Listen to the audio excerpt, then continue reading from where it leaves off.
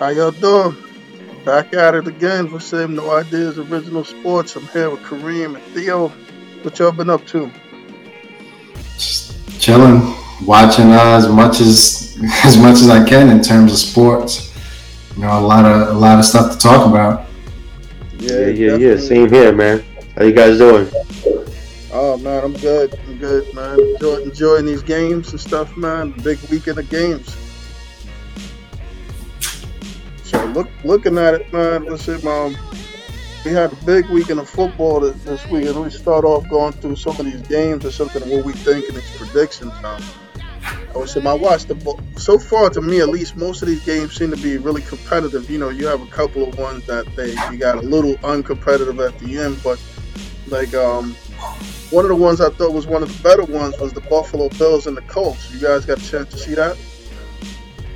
Yeah, that was a good one. Um, I'm not really surprised by the outcome.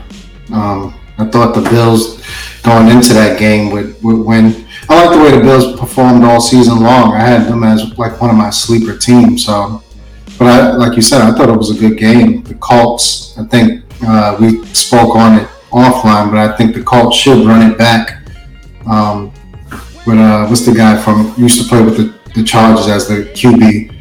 Philip Rivers. Rivers? Yeah, Rivers. So I think they should run it back with Rivers. I know he's getting up there in age, but they put up a good game against Buffalo.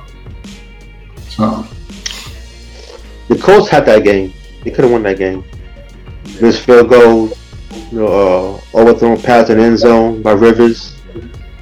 Um, Colts were a friendly team. They're a team that could be up by 20 more points and blow the lead. They could be down by 20 more points to come back and tie the game. But it came down to Rivers, I guess, making those two plays, making a pass here and there for the Colts. They couldn't do it. So I guess the Bills prevailed, so to speak. What did you think of them going for it on the fourth down and like the beginning of the first quarter, the second quarter, whatever it was? I mean, I don't think I think that was like one of those times where they took the field goal off the board. Where I just didn't understand that going for it at that point. It was like at the beginning of the game. I think they were down by 3 or something like that. I didn't get that one. yeah, I like the idea of being aggressive, but I don't know if I would be that aggressive and like you said that early on in the game. Um, so yeah, it wasn't You a know, a big. decision. I'm sorry, a decision like that could hurt the team's confidence or momentum early in the game. And momentum could carry on for a whole game, not just one quarter or two. So, in a situation like that, take the points and, stay close. Yeah, because I think Buffalo went on to go on like a 94-yard drive and score after they missed that. After they didn't get it, they took and went on a 94-yard drive. It's one of those things like Theo said. If you score there, your players may get riled up and it benefits you. But not scoring it can be deflating, you know. So, but overall, I thought it was a good game. Yes, very good game. So I watched the Rams in Seattle, and I got to tell you, I remember early on in the year we were talking about MVP candidates, and Russell Wilson looked like he was the world beater and stuff like that. Man, a lot changed since the beginning of the season to now. So I don't know if it was the line failed him or whatever, but he definitely didn't look he didn't look sharp. The line looked terrible. For DK whatever Metcalf reason, was shut it's like the down. Rams. I mean, The Rams had their number for whatever reason. yeah, Um, they didn't look good at all. Well, yeah, Seattle don't have no run game, honestly, to tell you the truth. You're more of this, a pass oriented kind of team. You need to find a run game or just sign Marshawn Lynch back. But the theater of their offense is not having a running back that I guess you kind of respect, so to speak. And guys get 3 yards here and there. You need to get a good running back for next season. Metcalf is nice. Lockett is nice. But other than that, he came in with just passing the ball with no running game. And I think those guys make spectacular catches for him because I think Lockett made another one yesterday on the sideline with one hand or something yeah, like that. yeah. I Uh, was kind of going into that game. I was kind of hoping that, and he had a decent game, I guess you could say Metcalf. I was kind of hoping that he would go off on Ramsey a bit. Ramsey's good, but for some reason, sometimes he can rub people the wrong way. But I guess to play his position and to be at the top, you got to be that type of dude. You know, you can't be out there passive. So I was hoping, just based on that Metcalf will have a monster game. So I know, like, one play that sticks out, I think Wilson was like scrambling and he found Metcalf for the touchdown on the deep ball. So that kind of excited me. Overall, I didn't care who really won the game, but I was hoping Metcalf just performed well. I was a little shocked, like you said, on how bad Wilson looked. No, for some reason they just can't figure out that Rams defense. But overall, like you said, I thought that was a good game too. Yeah, I think the crazy thing is the Rams do seem to have Wilson's number. And they started the game with the journeyman quarterback, and Goff ended up having to come in as relief in the game. So we'll see how he is next week or something. They might try to get the other guy that can run a little bit going before putting Goff in there, because he kind of. The other guy was Walford or something like that. Yeah. A few minutes in, Adams hit him, right? The guy was going to slide. Adams hit him, and he's out of the game. Yeah. So. But I think this guy has like you say, he came in early in the game. He wasn't expected probably to play at all, maybe. But he has the thumb injury, right? Is why he's out. Yeah. Fractured thumb. Yeah, golf. So it's going to be interesting to see, like you said, if he has to start the next game. Because he didn't look that great. You know, he wasn't terrible. He was more like what we said before with some of these guys, like a game manager. Thought he did a decent job of that, but he definitely wasn't himself. So now is 1 week enough for him to heal up to be, resemble himself or not? I think they got a good game out of Cam Akers, the running back. That helped them out a lot. The running game looked pretty good yesterday. They don't have the most consistent running game, so I can't count on that from week to week. So another thing to look out for is Donald got hurt as well, right? Yeah. So what's he going to look like next week? Right, that may impact him as well going into the next game. Yeah, that's true. He's big. Hope he could play. If he don't play, man, that's a big gap. He was struggling when he came out. They said, I didn't follow up to see what it was, but it looked like some type of rib injury or something. He was struggling to breathe on the sidelines. Yeah. Definitely. To have a guy that's probably potentially defensive player of the year, even in MVP talks, to lose him potentially, that could be huge. Yeah. Before he got hurt, he sacked Wilson twice too. Before he got hurt. Yeah, he was controlling the game. So to see him go down. Sure, they pulled it out, but what is their team going to look like next week? Like you said, the running game for them isn't too consistent. Now you got Goff maybe forced into action a little sooner than you wanted him to be. You have Donald hurt. Who knows the extent of his injury, if he's going to play or not or what. So it's going to get interesting for them. Yeah. Then we got a chance to see TB12 again go out there and beat the Washington football team. I think that the score was 31-23, but I don't think the game was that close. It never seemed like Washington even had a chance in the game. They hung in there and they made some good plays, but I never got a feeling that Tampa was going to lose that game at all. Yeah, me either. It was nice to see Antonio Brown get that touchdown pass, right? Yeah, it was nice to see him get a pass. But like you said, that game, the score was closer than the game actually was, I think. Like, I didn't feel at any point that Tampa was in any danger of losing that game. The only thing there is I think he came back, he played, but Evans looked like he got a little banged up for Tampa. Gronk, I don't know what he's doing these days. He looks like he should have stayed retired. Agree. Well, the Bucs are a better team, so it's to be expected. looking forward, the Redskins have pieces, man. Defense is there ahead of schedule. They can find a running back and make a trade for a good running back, or find a kid in the draft who's NFL ready. They can make some noise in the next few years coming up, man. Yeah, they do look good. I was surprised. I mean, that front, I thought they would get to Brady sometimes. They did a couple of times, but I think the offensive line of Tampa Bay did better than I thought they would.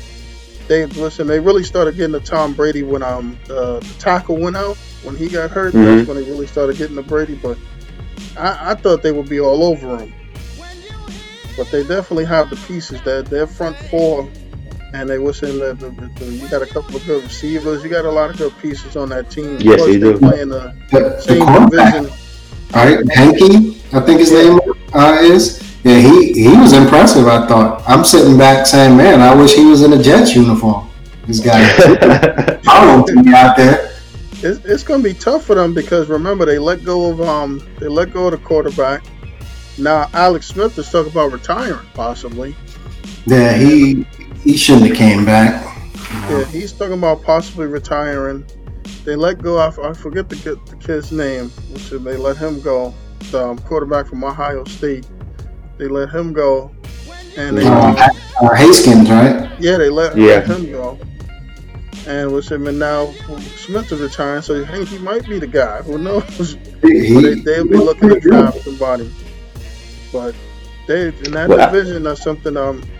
It's funny, just outside of the playoffs. I was looking at something today where Doug Peterson met with the owner of the Eagles.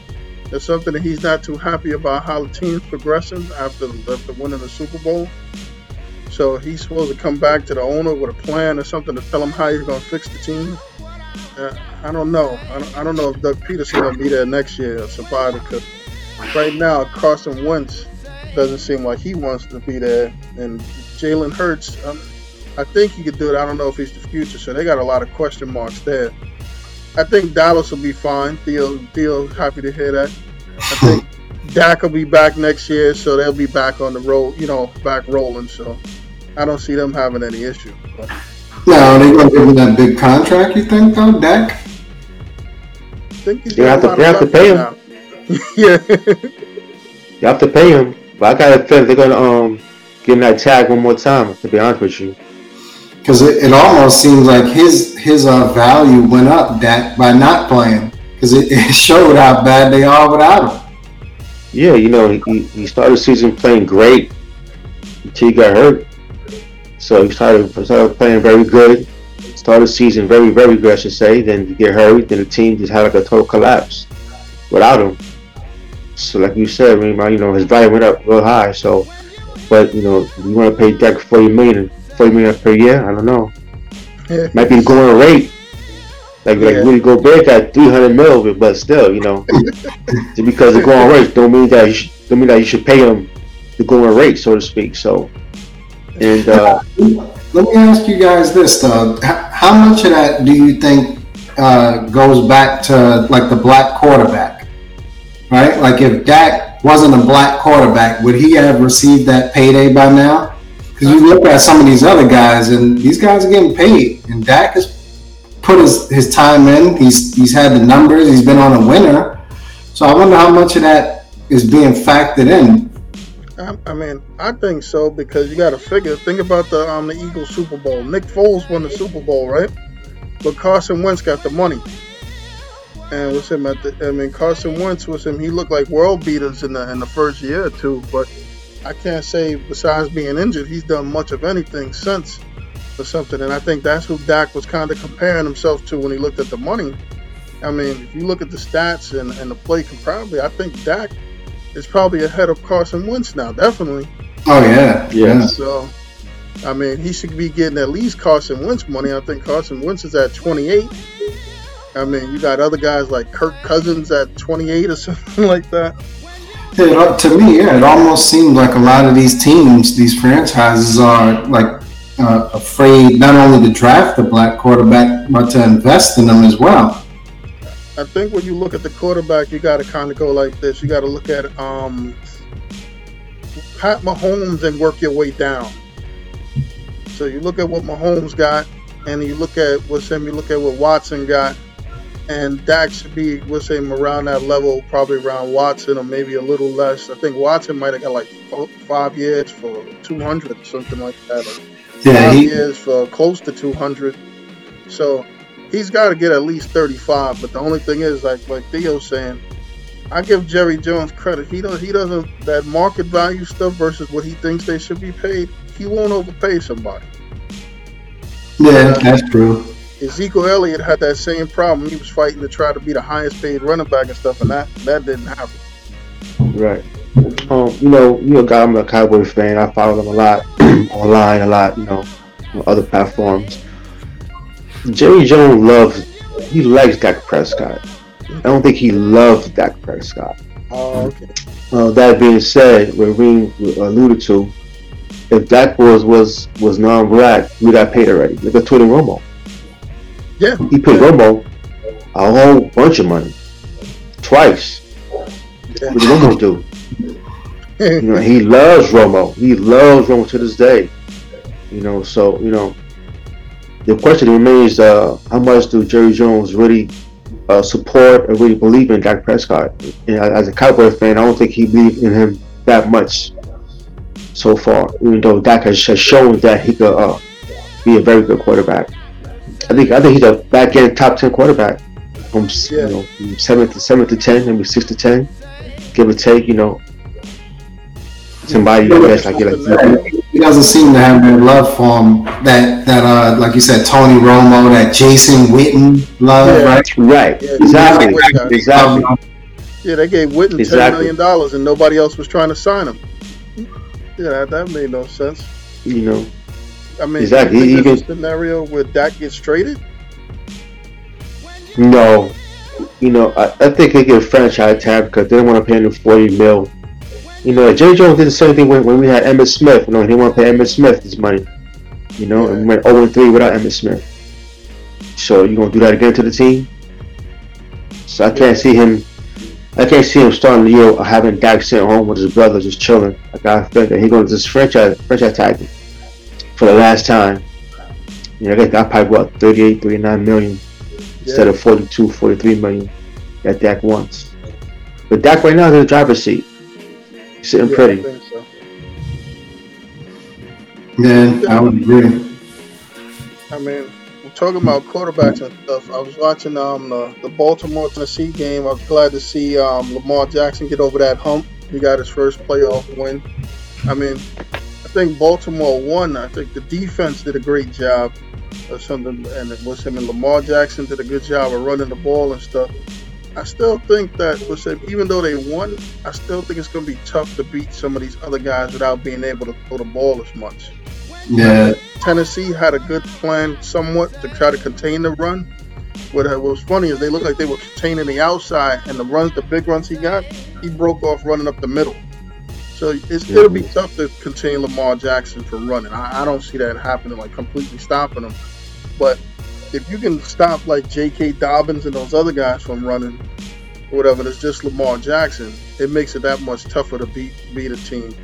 I mean, I think I'm not sure who they'll get next, but it'll be tough to match like scoring with some of these teams, like say a Buffalo Bills, if all you can do is go out and run the ball.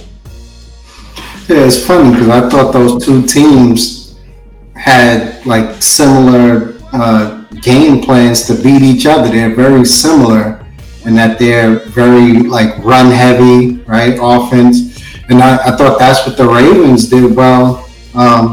It's kind of like forced Tannehill, right? They wasn't letting Henry just run all over him. Yeah, so we're going to force Tannehill to beat us with his arm. And, they end up losing. But I think it's a similar strategy with the Ravens, right? You got to force as best you can anyway, because he's a dynamic player, but as best you can, you got to force Lamar Jackson to beat you with his arm.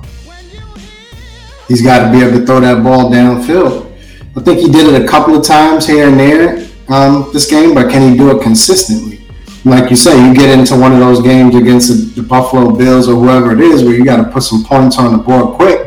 That might be a problem for them. But it was nice to see him get over that hump because he was taking a lot of heat for not being able to win in the playoffs, only being a good regular season team.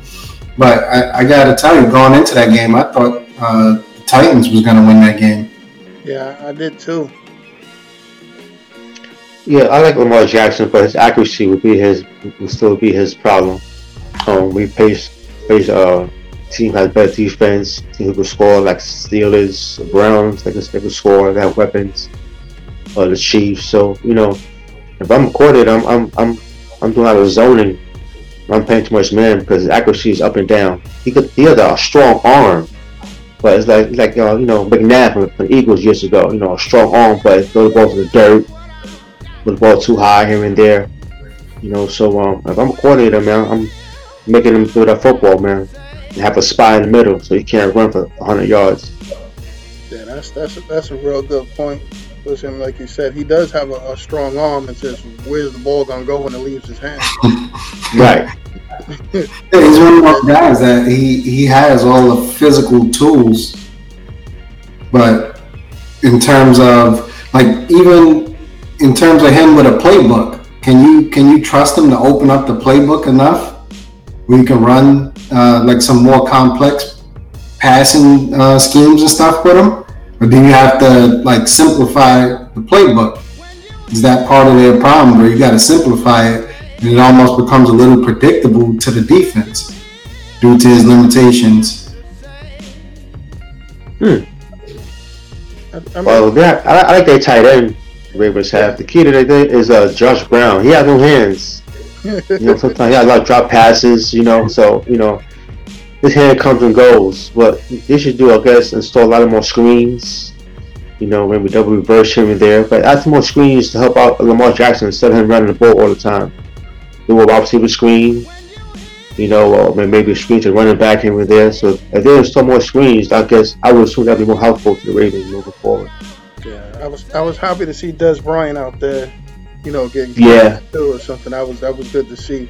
But I think you're absolutely right. Some screens, maybe a couple of quick slants and stuff like that, just to get him, things that are manageable for him instead of trying to get him to place the ball between the safety and the corner or something. I don't think that's where he's at right now. Some screens, some quick slants or quick outs, and a couple of things down the sideline, those type of things. Right. Where it's really his man and one defender type of things. Yeah, one of the things that scares me with Lamar Jackson is he's very RG3-ish, and remember RG3 was tearing the league up too at one point, but all it takes is that wrong cut or that one hit, and all that running stuff is done. So he's got to develop.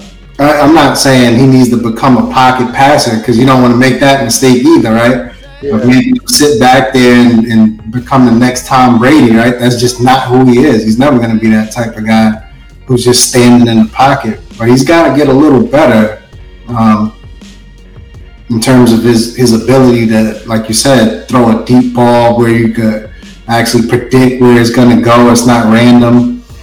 But either way, it's impressive to see the guy still be able to manufacture wins. Granted, he has a great defense as well, but it's impressive to see him still be able to win games with the accuracy he has, or lack thereof. Agreed. So after that, we had the Saints and the Bears. I don't think anybody. I know I didn't pick the Bears to win that game, and the Saints won. That was pretty predictable. The outcome of that. I will give this guy credit. I don't think he played that bad. He managed to make a good show on Trubisky. He was, coming back from getting basically sent down to the sack squad or something. He managed to pull himself together and put together a good string of games. But in watching the game, he had some bad things happen for him. One of his receivers got ejected from the game or something. Anthony Miller, I think it was, who got ejected from the game.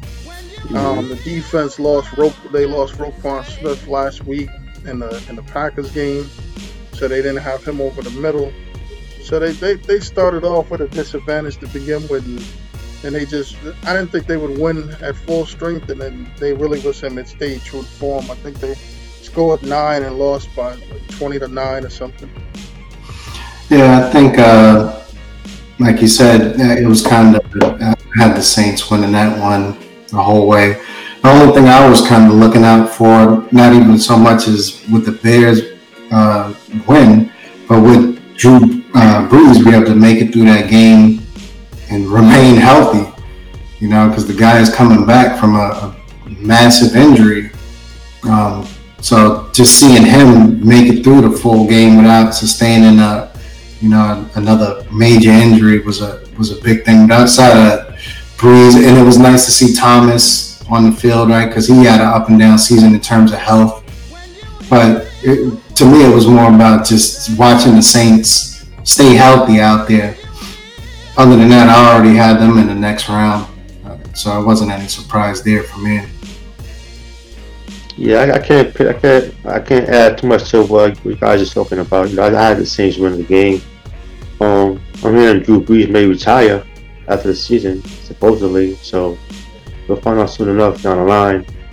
The Bears need to really have a real serious focus on finding a quarterback.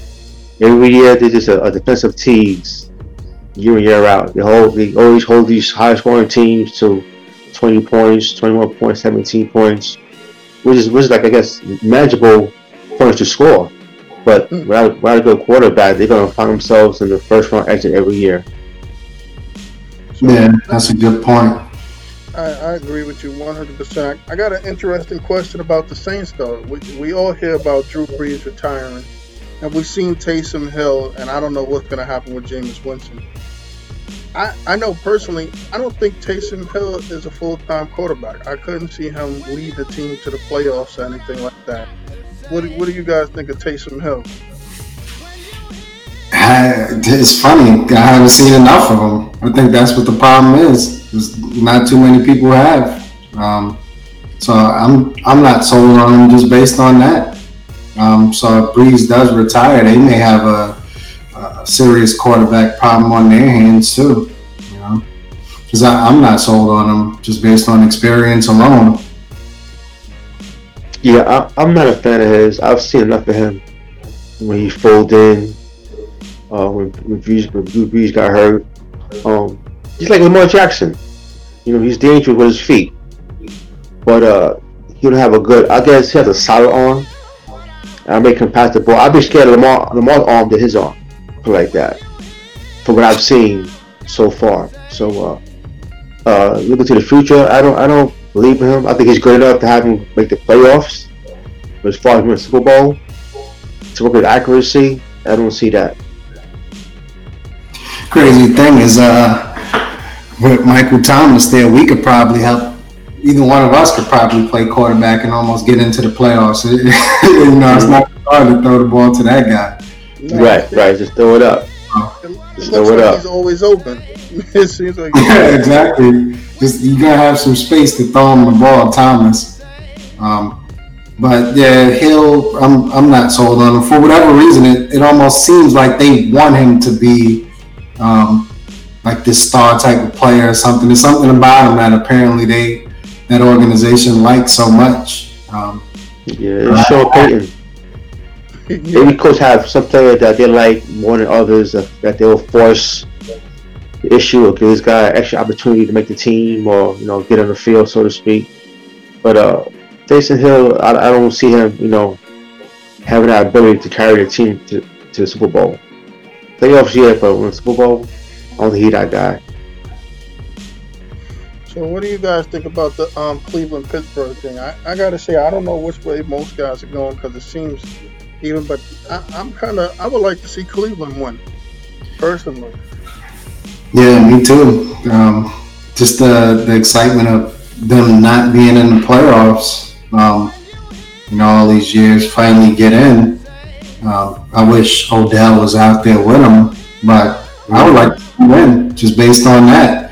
Somebody new get in.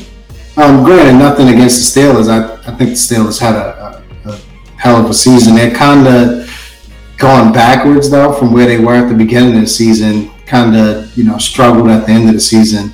But I would like to see the Browns win just because it's exciting to me to see them in there and finally make the playoffs. Uh, Cleveland actually got better once OBJ got hurt. I mean to say like that, but it is what it is. You could beat a team for so long. I mean, Pittsburgh been beating the Browns since we was in junior high school. So this was going on for many years. So it's good to see the Browns finally have some weapons, some talent on the team. And right now, as we speak, they're winning 14-0 right now. Honestly. Yeah, they're definitely up. So right now Pittsburgh is on decline. A lot of the wins has been very close. A lot of teams beat themselves, so to speak. Really, one thing about Pittsburgh, they don't beat themselves. Yeah. So a lot of teams, I guess, throughout this year, what they win is a lot of teams beat themselves, miss field goals or a penalty here and there. But during late in the season, they kind of throw back. But tough losses, struggling to run the football. Defense can't hold leads. Big Ben looking old. So it's good to see Cleveland Browns. Have opportunity to get these guys out of there and get that big month off their back. They've been back for 20-25 years, man. Yeah, I mean, is Roethlisberger, did he have more in the tank after this year, you guys think, or something? I mean, I know even Pittsburgh, we're hearing that I think the other guy, Mason Crosby or something, that they might be preparing for him, because I know Big Ben's deal is almost coming up too. And do you continue to pay him the type of money he's going to command to be the quarterback? I don't think Big Ben has enough in the tank to finish this year, let alone next year. I think he's done already. I think he's a major part of their struggles. So I think he's done. And besides that, the guy he had a great career. He's serious injuries and stuff like that. Why continue to put your body through that torture? So I think he's a hell of a player, but I think he's definitely one of the guys. If anything, we would call him a game manager. I would say at this point, he's in game manager mode.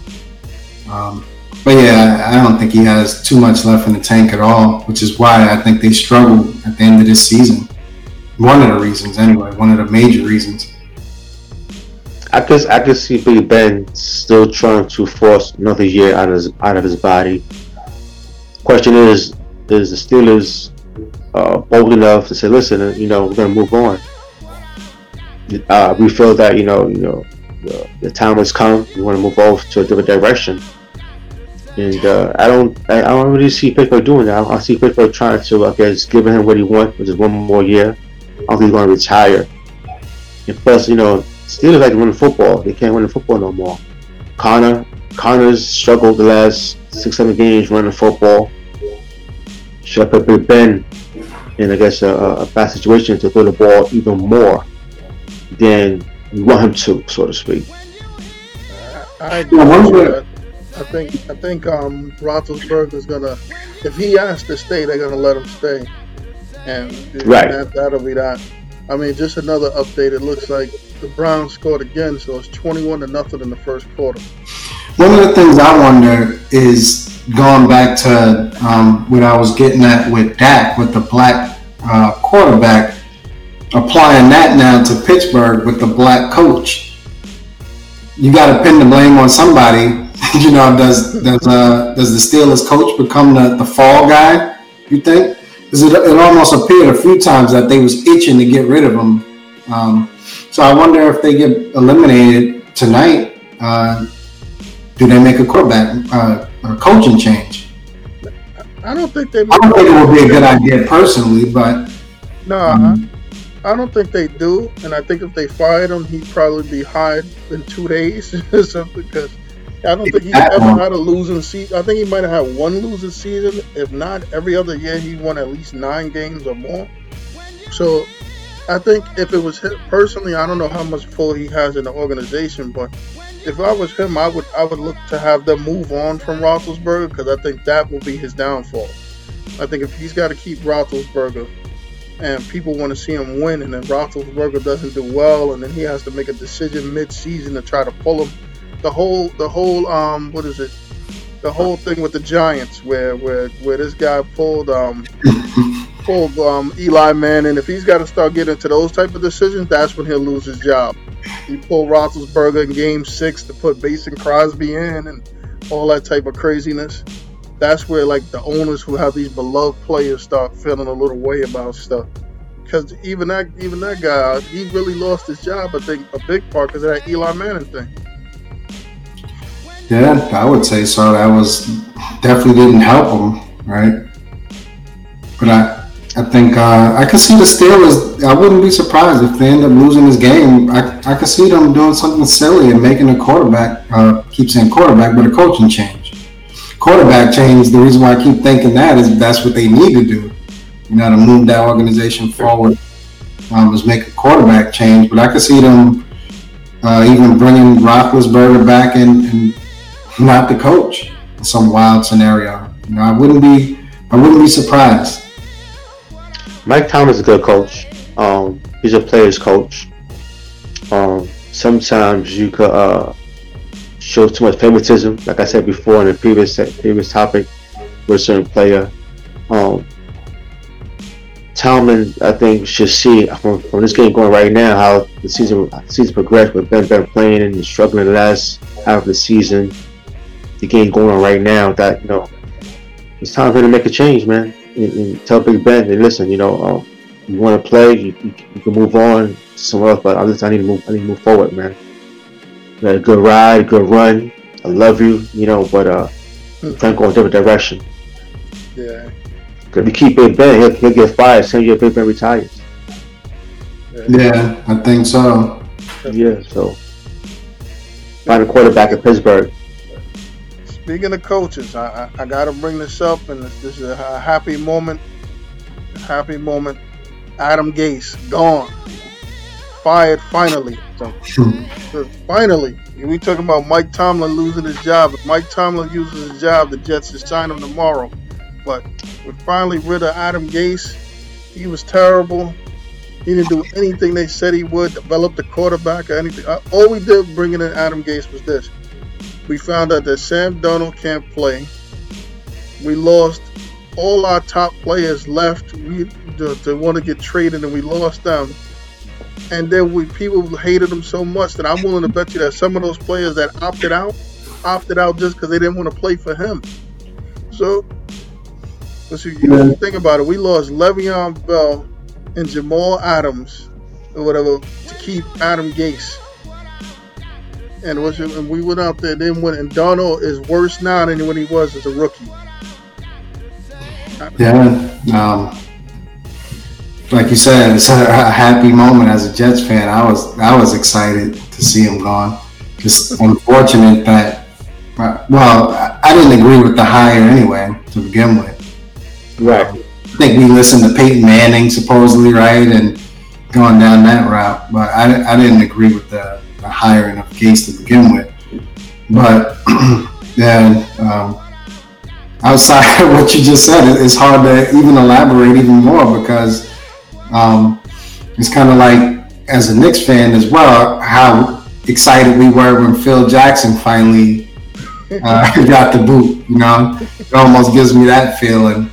The only thing now is I think I will add that I think it's important that we get this hire right. Because we've had quite a few coaches come in there, not even just with the Jets, but New York teams in general. We get these coaches, and it seems like we can't get it right. So I think we got to get this one right. And getting it right to me is if Tomlin gets fired somehow, then you got to get him in. But besides something far-fetched like that happening, I think you got to get the offensive coordinator from the Chiefs. To me, that's getting it right. He's interviewed already. Yeah, listen, Eric Bieniemy, man, he's the future. He's very creative. Look at the Chiefs' offense; they just took off for him, called a play. So you got him in the interview, you should lock the door and get him signed ASAP, man. But that being said, who do you want besides every enemy? You know, Urban Meyer's out there. There's other coordinators out there for other teams that you could think about trying to get. Maybe a college coach. Yeah, that's Lincoln Riley from Oklahoma. Yeah, Lincoln Riley. I like him. He's real creative. I think he's pretty good. I guess that brings up a good point. Is when we talk about like creativity, we need the players around them as well, right? So you bring in the Chiefs coordinator, Bieniemy.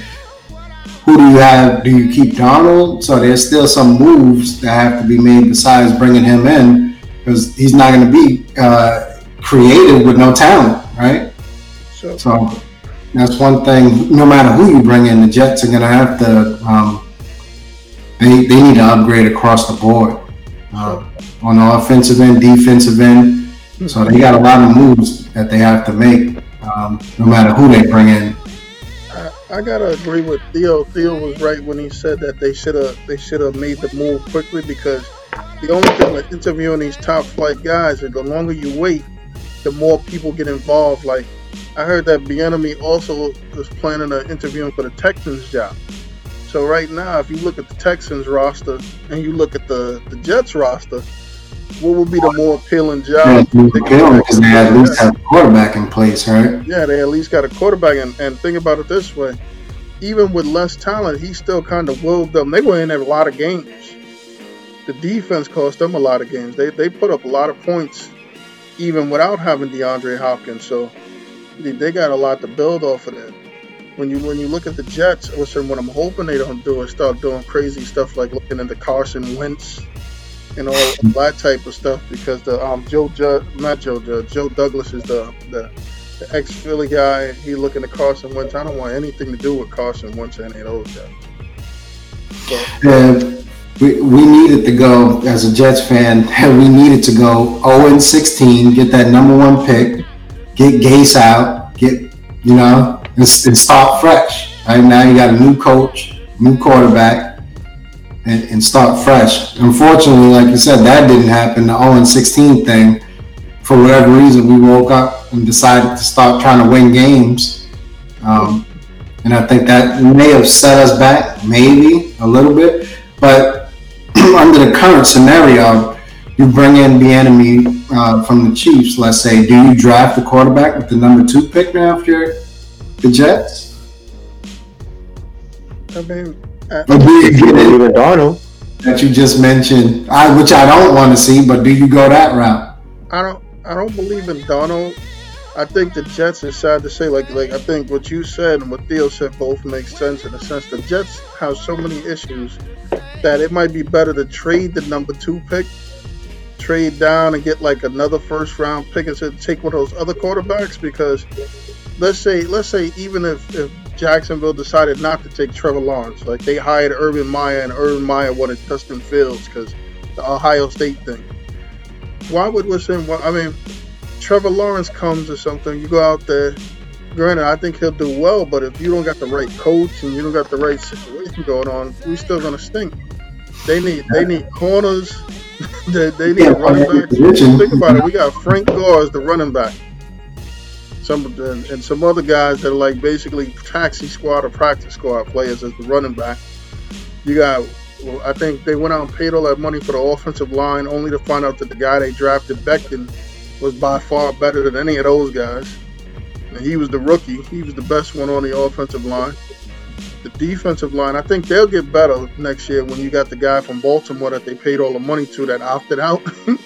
He'll be back or something. The secondary, you got a bunch of no-name guys there. You got Marcus May and Ashton Davis. You couldn't even name those other guys. The dude from the Ravens, what was his deal this season? Because I know he got hurt last season. No, he opted out. They allowed players to opt out for the COVID thing, so he opted out. And what's funny about that opt-out thing? I think the Patriots suffered a lot from that too. Didn't the Patriots have players opt out? Yeah, they lost quite a few players to it, yeah.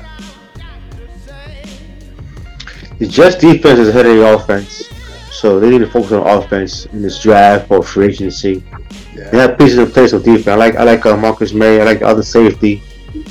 Geenon is pretty solid. You know, you guys are pretty above solid on defense. No more Frank Gore. I love Frank Gore. He's great.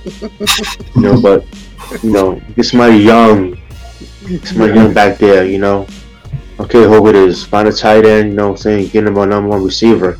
Yeah. Get him some more pieces on offense. But just to focus on, I guess, offensive head coach, and try to focus on the draft as far as offensive weapons. That's what I would do. I heard this other after the Deshaun Watson thing. I'm sure you guys heard about that, about the whole thing with Yes. GM, and he's upset. What do you think about the possibility that this Deshaun Watson asked to be traded or something? Think he'll try to be traded? That's tough because he has no trade clause, Oh wow! so he controls where he goes. Oh wow! I heard a rumor earlier today about maybe for Tua and some pieces. You guys heard about that? Yeah, So- I heard some. But if Yeah, he's got so, no trade clause, that's gonna be real tough. Yeah. Right. So he gonna dictate where he want to go. So you just can't trade him anywhere. So if you're gonna trade Deshaun, you might as well trade JJ Watt too as well, and just have a complete Yeah. rebuild. Yeah, got the team at that point because Yeah, just clean up the team and just do it. And right now, it's hard to find quarterbacks in this time. You might have to trade Deshaun for some pieces, Find a GM who know what the hell he's doing and know how to draft pretty well. Look at Jimmy Johnson years ago. We traded Herschel Walker for like 50 picks. 40 50 picks was great. Yeah. So you never know. So you're gonna You trade gotta Deshaun, find you gotta those trade Minnesota JJ. Viking deals, those Minnesota Right. Viking deals, the Ricky Williams Chicago deal with the Saints. Right, exactly. Yeah, exactly. Good one. and it looks like the Browns are up 28-0 now. So Wow, I'm loving it. And I'm loving it. it's still the first quarter. yeah. Loving it. 28-0. I'm loving it. Quarter. Yeah, listen, man. It's like we talked about. This is just watching what I'm seeing while we're on here. This is a telltale sign that Roethlisberger is watching his play right now. I mean, if Tomlin had any clout in the organization at halftime, Mason Crosby will be running this offense. Yeah, I agree. Yeah, I agree. He's not going to be able to do that. So, with all these different playoff things we've seen, so who do you guys still have for your Super Bowl picks or something? I got KC and Tampa Bay. I don't know. I kind of like Tampa Bay. I'm going to go with Kansas City versus Tampa Bay. I'm assuming that's probably the Tom Brady effect. Yeah. Tampa Bay. Yeah. I like you said, Kansas City. I could see Tampa Bay. I don't know if they're necessarily my pick, but I wouldn't be surprised. It's kind of hard to go against Brady. I know we called him a game manager. A good game manager, as Theo put it before. But yeah, I wouldn't be surprised. The only one I would say right now for me that I think is a lock, barring any type of significant injury, is Kansas City. But I wouldn't be surprised with your picks as well. I like Green Bay, to be honest with you guys. Green Bay is playing very good. I think they're the better team out of the NFC. The NFC, of course, everybody's going to say the Chiefs. But the Chiefs been having some scoring low output the last few games. I don't know, they're going through the motions, so overconfident, Yeah. So, you better be careful playing the New York team like the Bills, so to speak.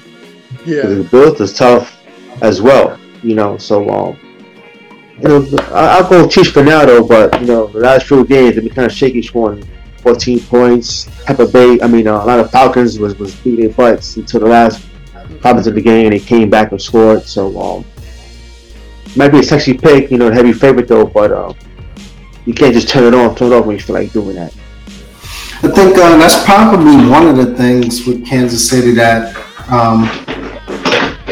maybe about in terms of because blowing people out. Eventually, you're going to be in a close game. So to see them still be able to pull out these close games, I think isn't impressive. So they're learning how to win in close games. And they Right. did a bunch of that, I would say, last year too in the playoffs, right? There was a couple of times in those playoffs where we were like, man, the Chiefs, they look like they're done. And then second half, here they come, you know? I mean, even Right. in the Super Bowl, even in the Super Yeah, Bowl, there was a point yeah. where they Looked like they were, it was pretty much over. Yeah, And Tyreek Hill and Mahomes woke up, you know? yeah. And I gotta agree with Theo too because I think Green Bay is the team that most scares me. I think they're kind of like slipping under the radar. Nobody's really saying much about them and stuff like that. And plus, you still got to go through Lambeau. It's gonna be freezing, so that's gonna be something that weather's always gonna affect how people play growing up because they're the number one seed, so everybody's got to go through Lambeau. So that's gonna be interesting. I feel like we say that, and it's probably because of Aaron Rodgers, but I feel like we say that about Green Bay almost every year. Where, you know, they're always in the hunt. They're one of those teams that's always in the hunt.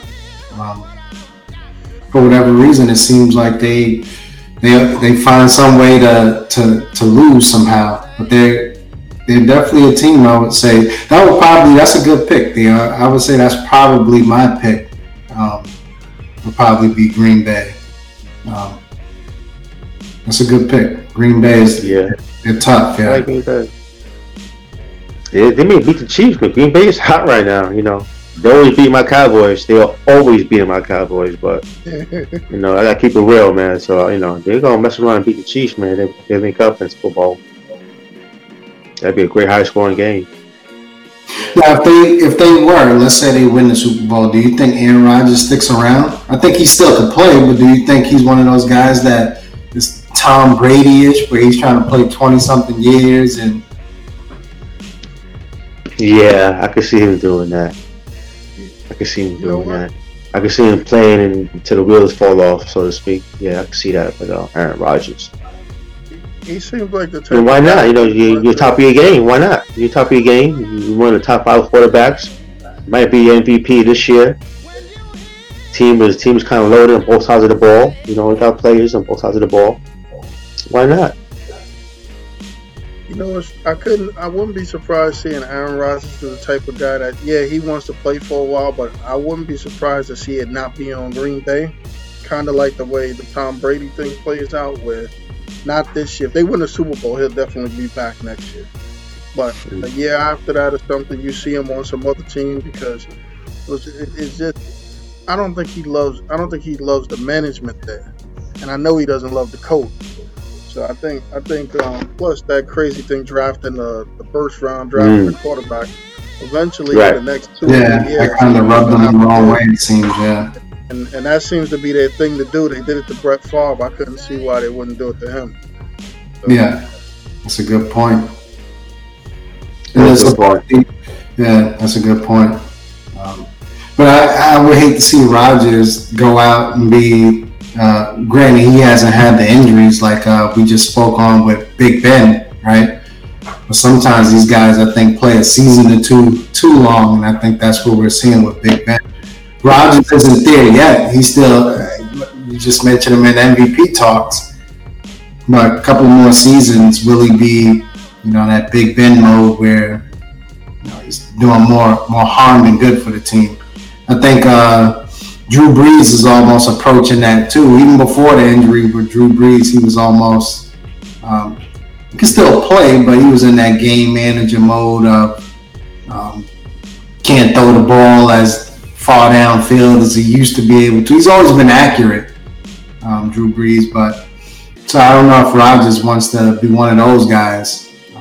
But even at that, Rodgers not being 100%, so to speak, is probably still better than a lot of quarterbacks in the league. The guy's just that good. Hey, that sounds like a good time to us to move on to the NBA. So I'm looking at this year so far and all the different things going on. What's surprising you guys? What's so far about the East and the West team? What teams are surprising you, and what teams kind of disappointing you? not. I guess what's not surprising me is Kyrie can't seem to get out of his own way. You know that we spoke on it before, and here it is. He misses the game, right? Saying, and they asked him about it after the fact, and he said, "Because I didn't want to play," was supposedly his response. So that's one of the things that's not surprising me in terms of team performance. I would say not so much as a surprise, but I think they've looked good, better than I thought they would. It's probably Phoenix with Chris Paul over there. I think they have one of the best records in the league so far. They're like 7-3, something like that, 8-3. So I'm not too surprised there, but I didn't think it would come together this early. My Knicks look like they were going to be a surprising team, and now the last few games we look like we're back to the original Knicks, where we're in the Jalen Suggs, Cade Cunningham sweepstakes again. So they look like they were going to be one of my surprise teams, but we're back to the same old Knicks.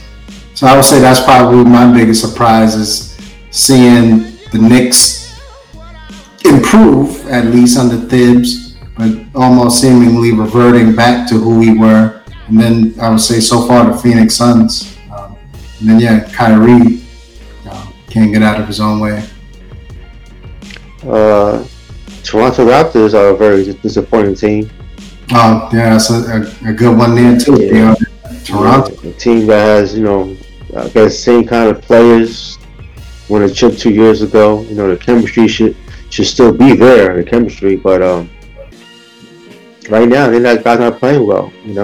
Siakam is not playing to his capabilities, even though Keanu loves him to death. But he ain't playing playing well right now, as well as the team right now. So I would have Raptors as my most disappointing team. I would say Cleveland was playing pretty good. Started the year,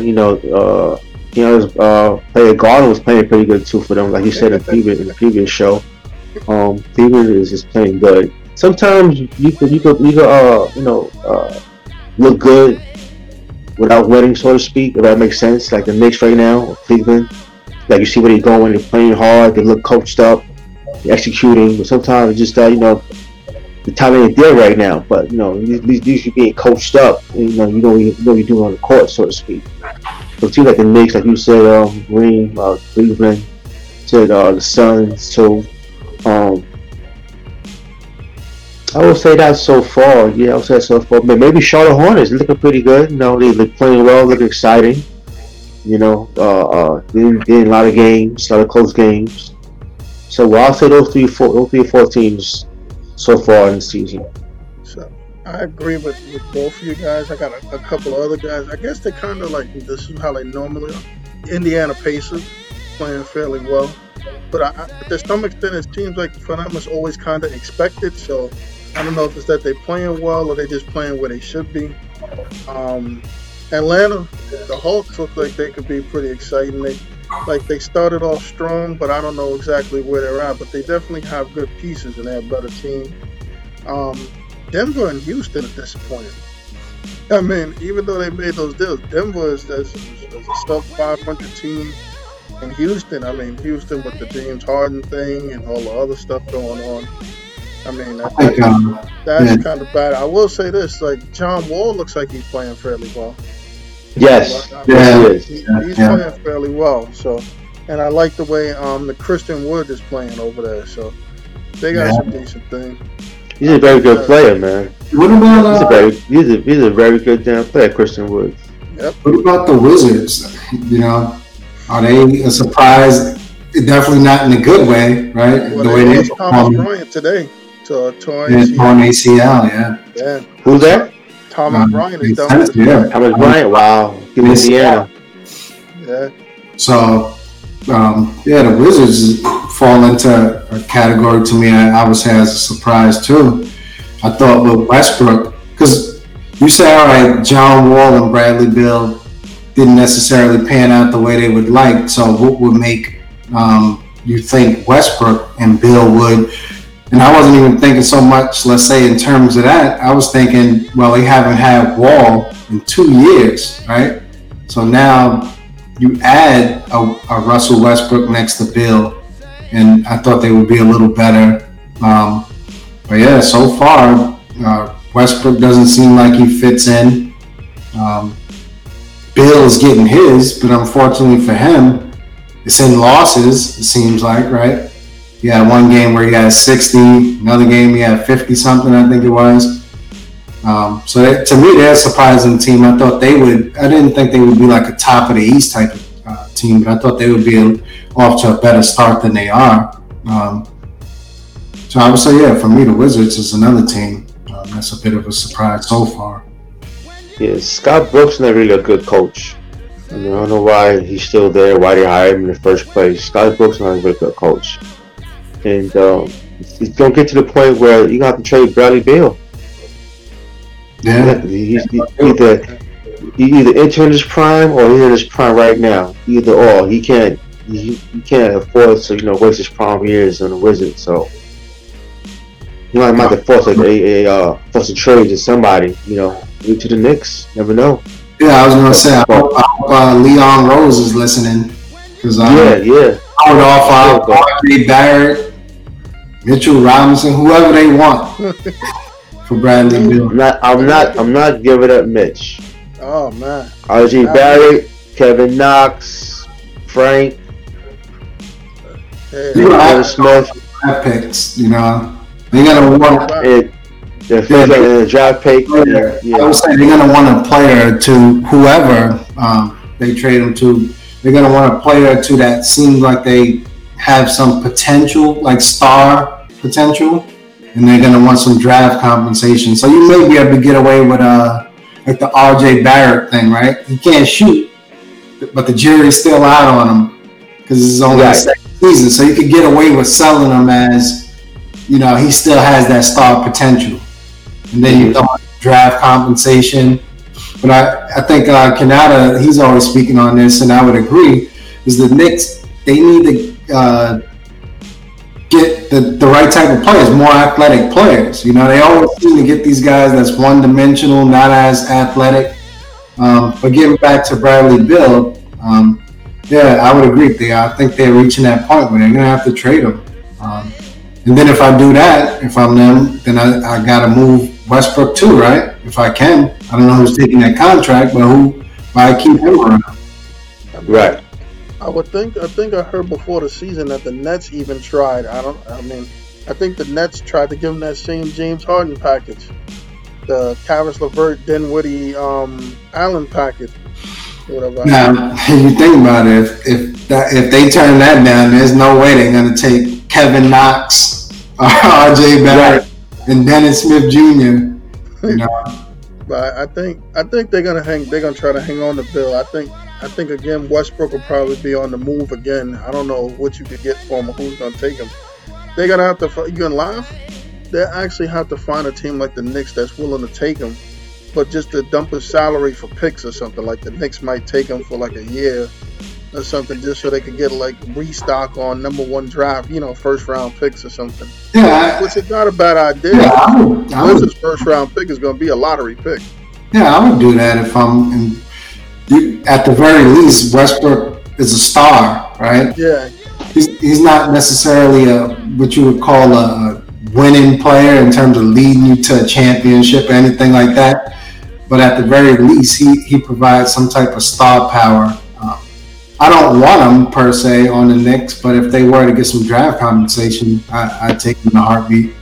Yeah, you figure for the money, you send back some contracts that match up. I think how many years he got? Maybe like 3 years left?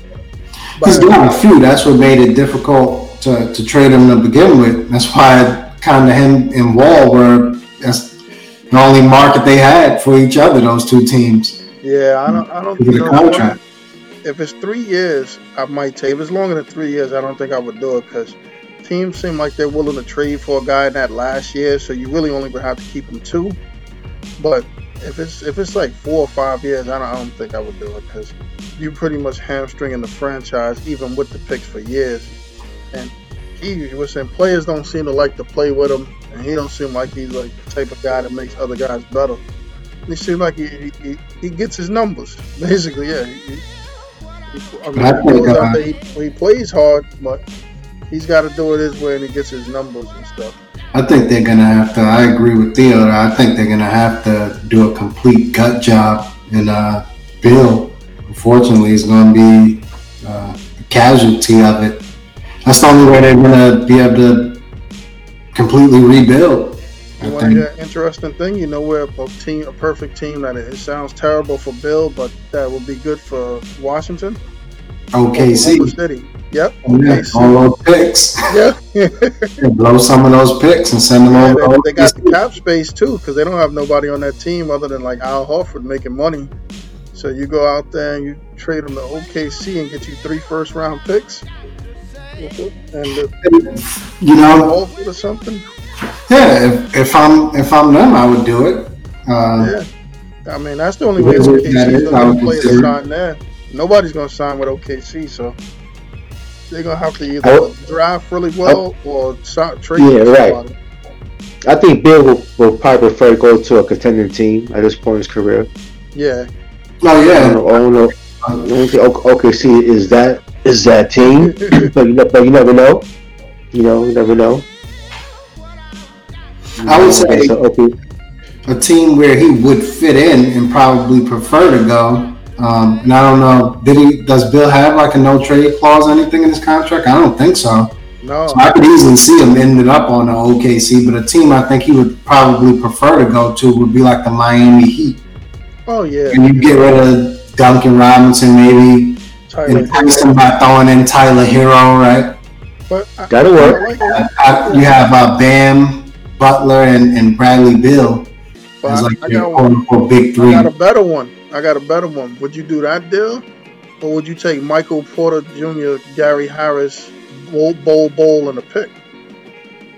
Because they're young, I would take those dudes. I'd take Michael Porter Jr. and Gary Harris. You got a 2 and a 3, or whatever. You still got Russell Westbrook, or whatever. But I think I would take those guys over Duncan. And Duncan, no defense. Tyler Hero, no defense. So they both gonna score points, but they're gonna give up just as much as they score.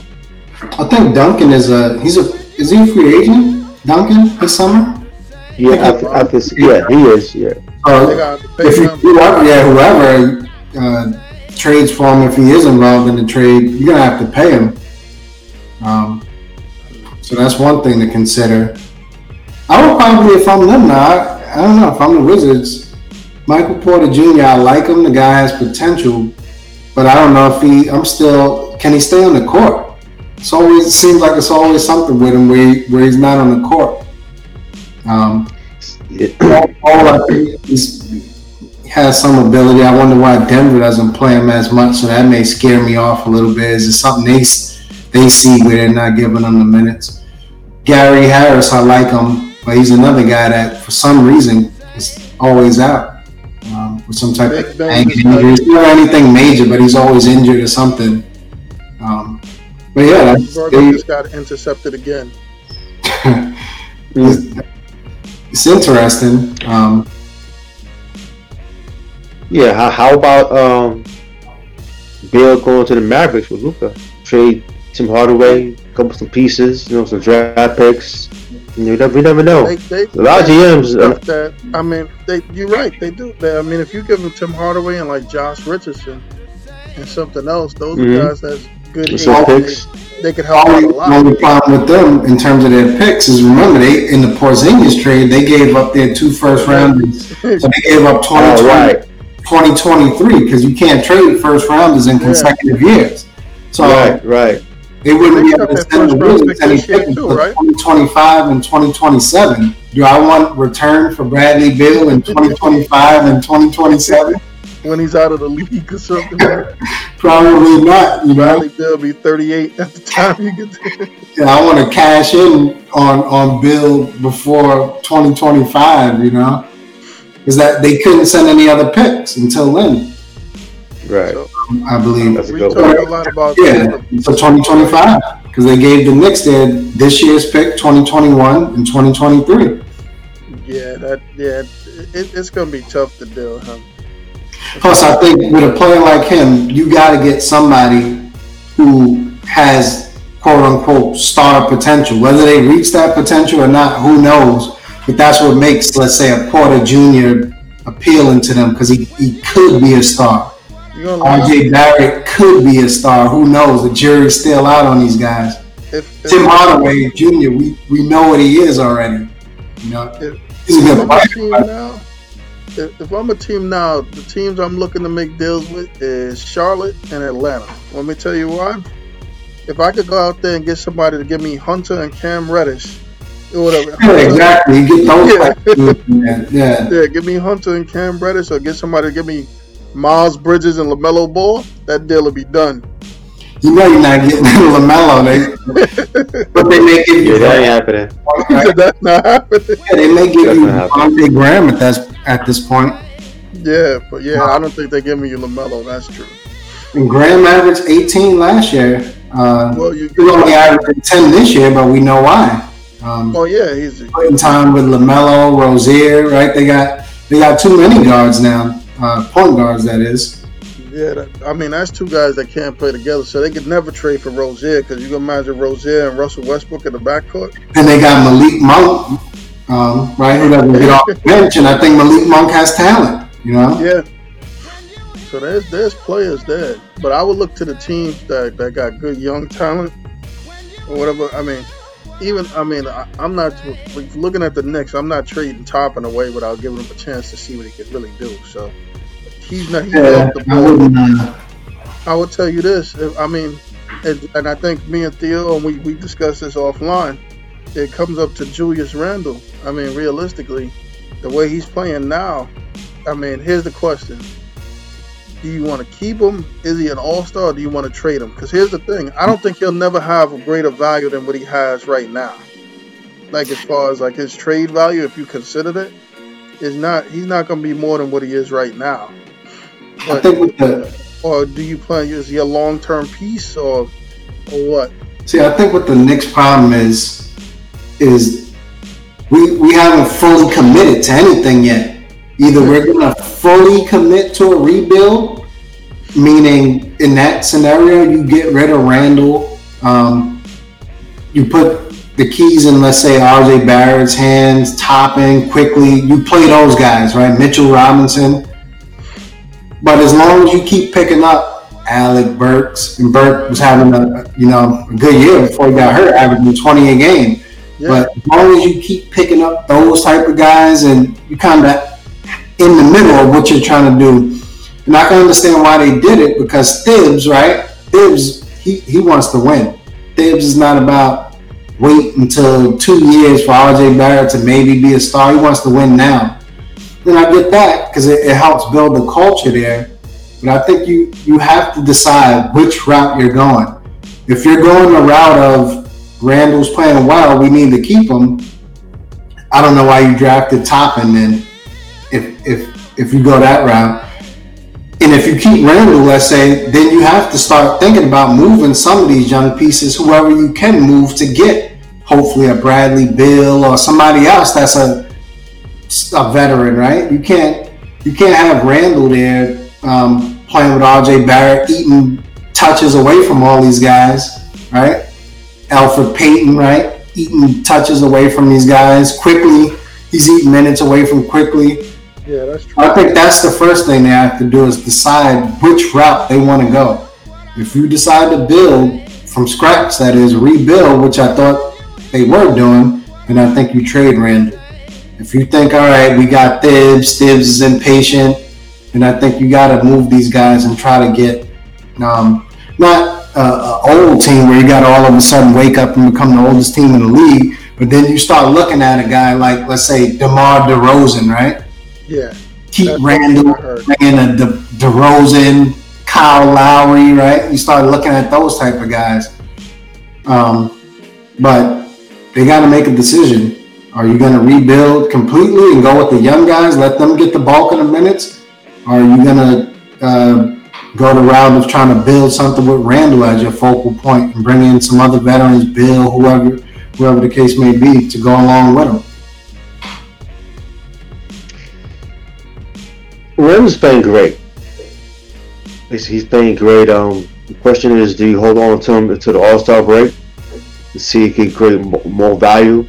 Right now, he's playing good, maybe because he's playing with a better coach. Unlike the previous coach we had before, he was a good coach. He's playing within the system. He's not forcing any shots. Unlike last year, he's very he's facilitating more. And also he's our best scorer as far as like a guy who get buckets in time of need. That being said, if you're going to trade Randall, I'd rather trade Randall to free up more money for a salary cap, more than I guess the draft pick, because next year's draft is pretty. Next year's free agency is pretty good. So you never know. I mean, like guys like Kawhi Leonard is out there. You know what I'm saying? Clippers is not working out right now with Kawhi Leonard. Never know how Kawhi feels. Going back home probably wasn't a good idea. But next year's draft class is pretty good. But if I'm going to trade Randall, we're going to free up more money for a salary cap to get a big time free agent. Like, I'm not saying Kawhi would want to play with Randall per se, but if I am Kawhi, I'd rather play with Randall than Obi Toppin. And there's nothing against Toppin. It's just that Randall is a vet, right? So he's somewhat, right? He's 26 years old. He's proven himself in the league. So those guys aren't going to be, I don't think, looking to go to a team like the Knicks. The Knicks could potentially, I think, in free agency get, like if you move on from Randall and you want another big, you could maybe get like a John Collins, let's say. Or do you want John Collins? Do you want an Obi Toppin, right? He's a very John Collins type of big. So that's the thing that you start looking at Mitch too, is we always throw Mitch in there as like an untouchable. But what about, let's say you say, all right, we're going to move on from Mitch and some type of bigger package for Bradley Beal or whatever the case may be. And then now you have Obi Toppin and you go out and sign John Collins as your two bigs. Because hardly anybody is running with huge bigs these days anyway. So John Collins being 6'9", 6'10", along with Obi Toppin being 6'9", 6'10", isn't the end of the world. How many huge bigs are you going against? But I think they just have to commit to either a full rebuild or commit to trying to win now. This in between is what's killing them. I think Randall, it has the makings on the wall with Randall playing this well to be the next the guy we got rid of, Marcus Morris from last year. This smells like that for Randall, except we may get a little bit more than a late first rounder for him. But what about, let's say, what if a team like the Sacramento Kings call you and they say, yeah, you know what, we'll give you Marvin Bagley for Randall. Right? Because Marvin Bagley isn't panning out too well over there. They don't seem to care too much about him. I would do that. I would do that. Buddy, I'd rather Buddy Hield over Bagley any day. That's another guy we need shooting, right? Buddy, if they come, right? Or would you call them up and say, give me Buddy Hield for Julius Randle? They may do it because they like the guy they just drafted, right? Yep. So they may he's playing good. Fox, right? Halliburton, right? So they may be willing to do it. I think they want Bill out of there. It seems like they want Bagley out of there too. Yeah, I think those guys, they should. That's the only thing that kind of frustrates me about the Knicks, because there's always those type of guys available, but you will never know. But I just feel like they don't make those type of calls where they're not out actually pursuing these guys. They're more so like waiting for people to come to them or trying to get this one big player, when more than likely those guys ain't going to no team to just be there by themselves. They have to. I think the Nets, to me, was the perfect example of how the Knicks need to go about rebuilding their team. The Nets, when they got the point guard from LA, what's his name again? Who's now in Minnesota? D'Angelo Russell. Yeah, when they got Russell, the Lakers were giving Russell away, right? So they brought in Russell. Who did they even trade for Russell? The Nets. Can't even remember. What they gave up. Nothing. Yeah. They gave up nothing, right? So they gave up nothing, got Russell. Then next thing you know, they took a flyer, ended up with Dinwiddie, Karis LeVert, and they built a team that was up and coming that made it attractive. Until the team is up and coming and somewhat attractive, none of these big name players are gone there. So they can forget trying to land these already made superstars. They got to build a team to be attractive, and then you try to, if anything, chase big fish. And to be honest with you, I'm not even a huge fan of chasing big fish. Just build a team for once. We got Thibs, I think, which is good. I think he'll solidify the coaching spot because we've been going through. We had Jeff Hornacek, Derek Fisher, David Fizdale. So I think finally we're out of that mode where I think Thibs will be there for a little while. I think the Leon Rose, I think, will be there for a little while. At the president spot, GM spot, I'm not sure Scott Perry will be there for a little while. Right at the GM spot, he's probably on his way out. But I think we have some management that's going to be there for a while to build a foundation. Now we need some players that's kind of going to be a foundation, I think. And we got to make a decision. How are we going to build a team, from scratch or go with the vets? I would personally build it from scratch. Yeah. Would you guys trade Randall for Zach LaVine? Yeah. I would do it Absolutely. Tonight. I'll fly him out there myself. I might do it for Mark. If they aren't willing to give up LaVine, I might do it for Markkanen. Yeah. Oh, yeah. Yeah. Well, nice player too. But you're right, Theo. To me, that's the type of guys who I think we need to target. Yeah. Zach LaVine is kind of he's an all, I would say, but he's not. He's underrated, I would say. He's not being considered a superstar because he doesn't have the resume, I would say. But that's the type of guys we need to look at. Even though this guy isn't fully back to form, I think Victor Oladipo, right? Those talks where we were kind of sort of flirting with them, or he was flirting with us, asking players, can we trade for him? And I may take a flyer on him. You can't tell me right now Victor Oladipo on 1.5 legs, and I like RJ Barrett, but he's better than RJ Barrett right now. I mean, you know what it is? He knocked down the shot from outside. Yeah. Buddy Hield, you brought him up. I think those are the type of guys we need to bring in. Right. And they all the right age too, so the timeline's right. So even with the young guys might be 21. These guys might be 24, 25. So when the younger guys get better, these guys are not over the hill or you got to get rid of them. So they all could get better together. I would actually, to be honest with you, even I may be willing to I'd give you RJ Barrett for this guy on the Bulls, LaVine. I don't think they would do it. You bring in LaVine, you need RJ Barrett.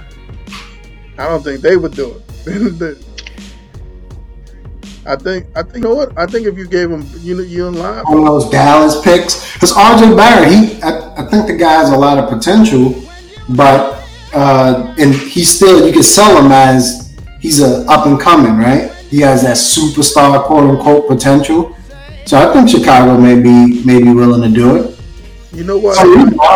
I don't think they don't seem to value LaVine that much, to be honest with you. No, I think you know what I like. You know the thing that what gets me with RJ Barrett is that he reminds me of a guy that always played with small guys. So he's used to going in there and bullying people, playing bully ball. But you playing in the man's league now. You can't do that. Like no. You watch an NBA game. How many people you see dribbling inside the paint, trying to shoulder people down to the basket? Charles Barkley ain't here no more. So you're not big enough to do that. Think about it this way. Even Zion Williamson, you don't see him dribbling in the paint. He'll make one dribble and then he'll try to make a move. So RJ's thing is that he's got to get used to, he's got to be able to handle that. He's got to knock down shots, but he's got to handle that ball and he's got to make better decisions. Some nights, I'll tell you, he plays really, really well. Like you'll watch him, and depending on what the matchups are and stuff, he'll make good decisions. He'll be beating people off the dribble, getting to the front of the rim. And then when he plays against guys that's a little better, they're like, we're going to basically show you what it is to be Andrew Wiggins light. I think the problem with him too is with Barrett is it's the way he's being used. The guy is more of a slasher slash playmaker. Yeah. Using him as a spot up shooter. RJ Barrett haven't taken this many jump shots probably since he was in junior high school. I think he probably took more threes. You're right. When's the last time you see RJ Barrett taking all these threes? You know, at Duke, I don't think he took one a game at Duke. Yeah, that's what I'm saying. So now he's taking 3, 4, 5 3-pointers a game as a guy who can't shoot because we're putting him in the corner. The same way PG-13, right, was saying that Doc Rivers had him playing Ray Allen type of role. You know, we're using a guy who can't shoot and RJ Barrett as a spot up shooter. So that's part of the problem too. Is you got to put the ball in his hands. He should be the one. If you're considering him a franchise like Cornerstone, you got to put the ball in his hands. What other Cornerstone player, young player, hasn't had the ball in his hands when he came into the league like this? You look at Ja Morant, Trae Young. You go down the list. All these guys have the ball in their hands. Imagine Ja Morant can't shoot that well either. No. You just wouldn't know it because the ball is in his hands and he's able to slash and do what his strengths are. We're highlighting RJ Barrett's weakness by putting the ball in Randall's hands to be the playmaker. You know the crazy thing about that whole thing when you watch it is that drafting guys like Quigley and bringing in Austin Rivers really didn't help his cause, because when you watch the game, the reason those guys are effective is because they handle the ball real well. So Quigley, he can shoot, but you'll never be able to push up on him because he can blow past you at any given second. Same thing with Austin Rivers. I watch Austin Rivers have times where it looked like he wasn't going to be able to get the shot, throw the ball between his legs a couple of times, make a move, and get a shot. Barrett is just not at that point yet. Like, he can get there, but I was even watching. I tell you the truth, it sounds crazy. I think Toppin might handle the ball better than Barrett. The one thing I'd say about Barrett in this, since watching him from high school, is the guy. He comes across as a guy that has a desire to be great. Yeah, he puts in the work, and you don't get that. Some of these other guys have the opposite problem, where they got all the talent in the world, could jump out of the gym and everything else, but they don't have that mentality. Whereas Barrett, when you look at him, like they always say, you can't tell whether he got 30 points or 5 points. No.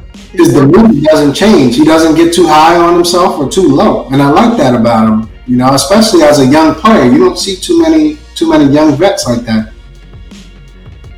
Yeah, I like him. I just think that hopefully with the new management they'll talk to him, because it's really only a few things. Like it comes down to learning how to handle better and shoot better. If he could do that, and I mean he don't have to become Steph Curry with the shot or anything like that. You just gotta be able to open. You gotta be able to make an open shot, and you gotta be able to handle the ball well enough to make a move to get an open shot at the basket. Everything can't be a tough shot. Like he's got way too many tough shots. That's where, you get a point guard in there with him, let's say, will help his game out dramatically. Either that or you let him be one of the primary ball handlers. I would like to see him in a pick and roll with Mitch occasionally. Instead, I see Julius Randle on the block, bumping and grinding. Or I see him on the perimeter running pick and roll with Alfred Payton. I would like to see your two cornerstones that you claim right now, your cornerstones, in pick and roll. Heavy pick and roll with RJ Barrett and Mitch is what I want to see. You're going to laugh? I'm going to bring up a theory. When you go to Duke expects players to go there and to be ready play players, turnkeys, to go in there and play. You don't go to Duke and learn how to play basketball. But when you look at people, I'm going to compare them to, like, say, a Karis LeVert. You ever notice that all of those Michigan dudes, from Karis LeVert to Tim Hardaway to Stauskas to Duncan Robinson, all of them, it seems like they must have a superior shooting coach or guys that can handle the ball. So a lot of times it comes down to the colleges and stuff you go to too, because it looks like Michigan, at least for basketball, puts out really good 2s and 3s. Like all of their guys seem to be able to shoot or handle the ball and different things like that. Like with R.J. Barrett, I don't think people. They don't develop players that do. Probably didn't know he couldn't shoot. You know, at least this bad. It was like he was taking 1 or 2 threes a game at Duke and Montverde. Yeah. He comes, he's a spot-up shooter. You know, he's getting exposed a little bit. So hopefully he continues to work on his game.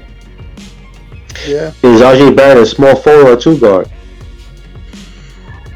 I mean, ideally, I think if he could shoot and handle, he should be a 2 guard. Because you think about it, Caris LeVert is really a 2 guard, and they literally almost the same size. But because he can't dribble the ball that well or shoot, he has to be a 3 right now. I would like to. I think he's a 2, but I would actually like to see the Knicks put him at the 3. And the reason why, I think you probably just nailed it, Kenyatta, is the reason why is I think we can get another guard at the 2, let's say. Like I think he, going back, I think he probably could play with a guy like Levine, right? Where you let Levine be one of the primary ball handlers, right? And occasionally do pick and rolls or something like that with RJ, letting him slash. But I would like him at the 3 just for the reasons you just mentioned. He can't really knock down the outside shot. He's strong, right? So he's not like a liability in terms of you being able to post him up constantly as a 3. But I think the Knicks could use another ball handler out on that court, somebody who could break a defense down, which is why I was so excited about the Austin Rivers signing. Because I'm like, the guy who could get his own shot. Quickly could get his own shot. Right now, Quickly is kind of seems like he's regressing a little, but I think that's due to him being, you know, missing game action with that hip injury. Right. Yeah. I could see RJ playing the 2 or the 3, but I would like to see him play the 3 at the moment, just so we could get another ball handler on the court. Thing is, going back to that, that's probably why we're missing Alec Burks so much too. Right? Is Alec Burks actually a guy who could get his own shot a little bit and knock down an outside shot? Right. Yeah, that might explain like the recent drop too, without him. Yeah, he was a guy who could create his own shot and definitely the most consistent knocking down the shot from outside. So I want to talk about the Nets for a little bit. I would just tell you this. I think the Nets, when you look at it, it's turning into, I think, Theo, we talked about it offline, as the Kyrie Irving knucklehead show. So I think that, for one thing, the bubble Nets look good when they play without Kyrie and KD. Sometimes you look out there, Kyrie's taking shots that probably should go to KD, and wasn't really overdoing it. So I think that I'm not necessarily disappointed in the Nets yet, because they're still coming back from injury and they're still meshing, but this is I can see if they don't straighten this whole Kyrie situation out, I can see them having a lot of issues throughout the season. Yeah, because already I've seen a couple of times when they were on the court together, KD and Kyrie, where they didn't like mesh well, and it's usually, it seems like KD is kind of like probably telling them like, you know, you need to pass that ball a little bit, right? Or slow down a little bit. That's one thing, like with KD, when he went to Golden State, I think he became accustomed to the ball movement and stuff like that. And plus, I don't think, at least it didn't come across like Steph's personality was like to try to outshine KD. It came across, at least to the public eye, as being like more welcoming, right? I know he had that issue with Draymond Green, where Green was kind of like, you ain't a part of this. But I don't think Steph had that issue. So I think KD, like, they had no problems in those finals going to KD to be the man down the stretch in Golden State. Kyrie, on the other hand, now on the Nets, I don't know if he's willing to do that. I could easily see this thing falling apart, where next thing you know, 2 years from now, one of those two aren't on the Nets anymore, and Kyrie is running around making LeBron James type of comments about KD. So I think they got to get him under control. If there's one guy who I hope can get him under control, is KD, considering they were supposedly boys. But like you said, I'm not too concerned because they're still gelling as a team. But I think Kyrie, his leadership, he's showing himself a little bit in that leadership department where it's questionable. And I think he had these issues in Cleveland as a leader, or lack thereof. Same thing in Boston. And it's already same thing when he originally got to the Nets, even before KD ever suited up. He was making these comments saying we need more help and this and that. Mm-hmm. And it was kind of like, I remember some of the guys saying, well, that's what you're there for, right? You're the additional help. This was a playoff team before you got here. Now they're adding you. That's what you're supposed to be, the help. So I think he's got to slow down with some of that stuff. Then he missed the game, and then made the comments allegedly he missed the game because he didn't want to play, and then ended up missing another game, I think. So I think they gotta rein him in a little bit. I don't know if that's possible, but overall, I'm not concerned about him yet. KD gotta rein him in. But the real issue with the Nets really is they don't damn defense. They get them what 120. They're playing a game when Atlanta Hawks is scoring 120 back-to-back games. You playing other inferior team. They score well over 100 points, but they got more issues than Kyrie. He's just a bigger issue than for the team, I should say. But they got some defense, man. These guys play no defense at all, including KD. Okay, that's you. Don't you would never say that, right? That KD. Actually, you know who it looks like played live? Joe Harris looks like he played defense. And he right. I think they missed Spencer Dinwiddie. I really think they missed Spencer Dinwiddie already. Mm-hmm. And the coaches.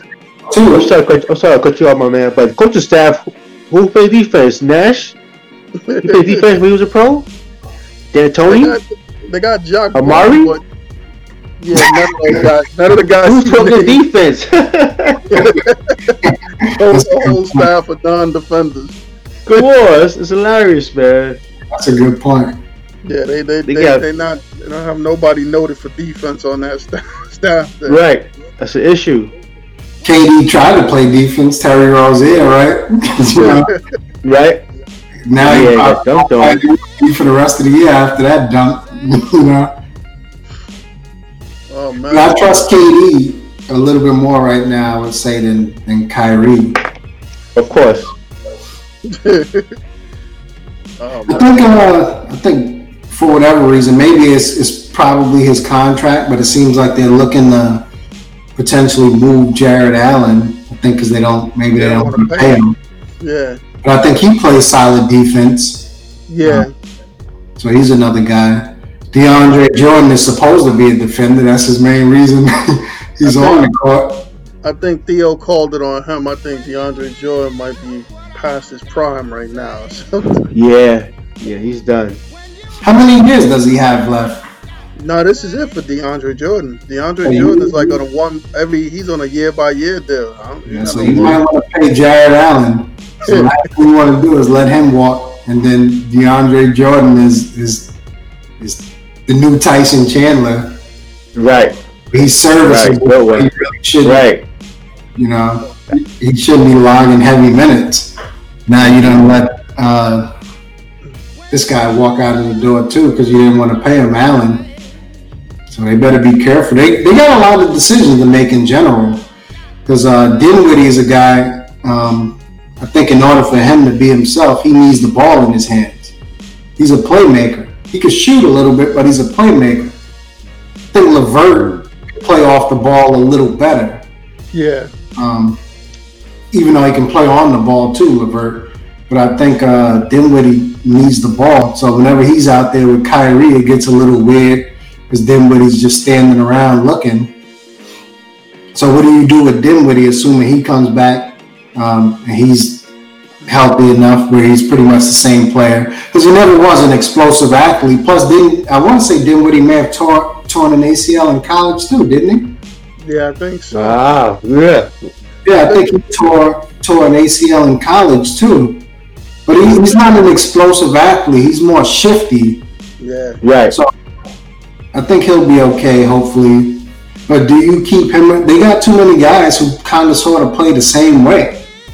I think you got to kind of keep Dinwiddie because I noticed that when he played with Kyrie, he kind of kept Kyrie in control without saying anything. Basically, what he would do is when Kyrie got out of control, he would just go up and bring the ball up. He'd take the ball. I'm running the point now. Yeah, I'm running the point now and take him off the ball.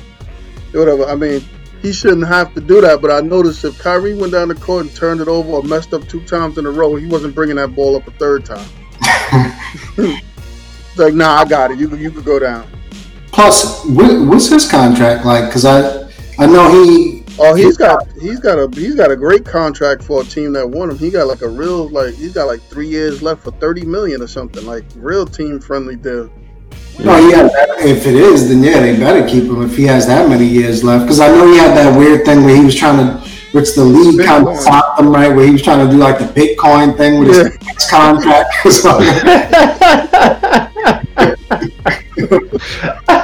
Yeah, people were investing in him on his Nets contract. Yeah, he tried to make himself a stock option or something. Remember? Yeah, that's hilarious.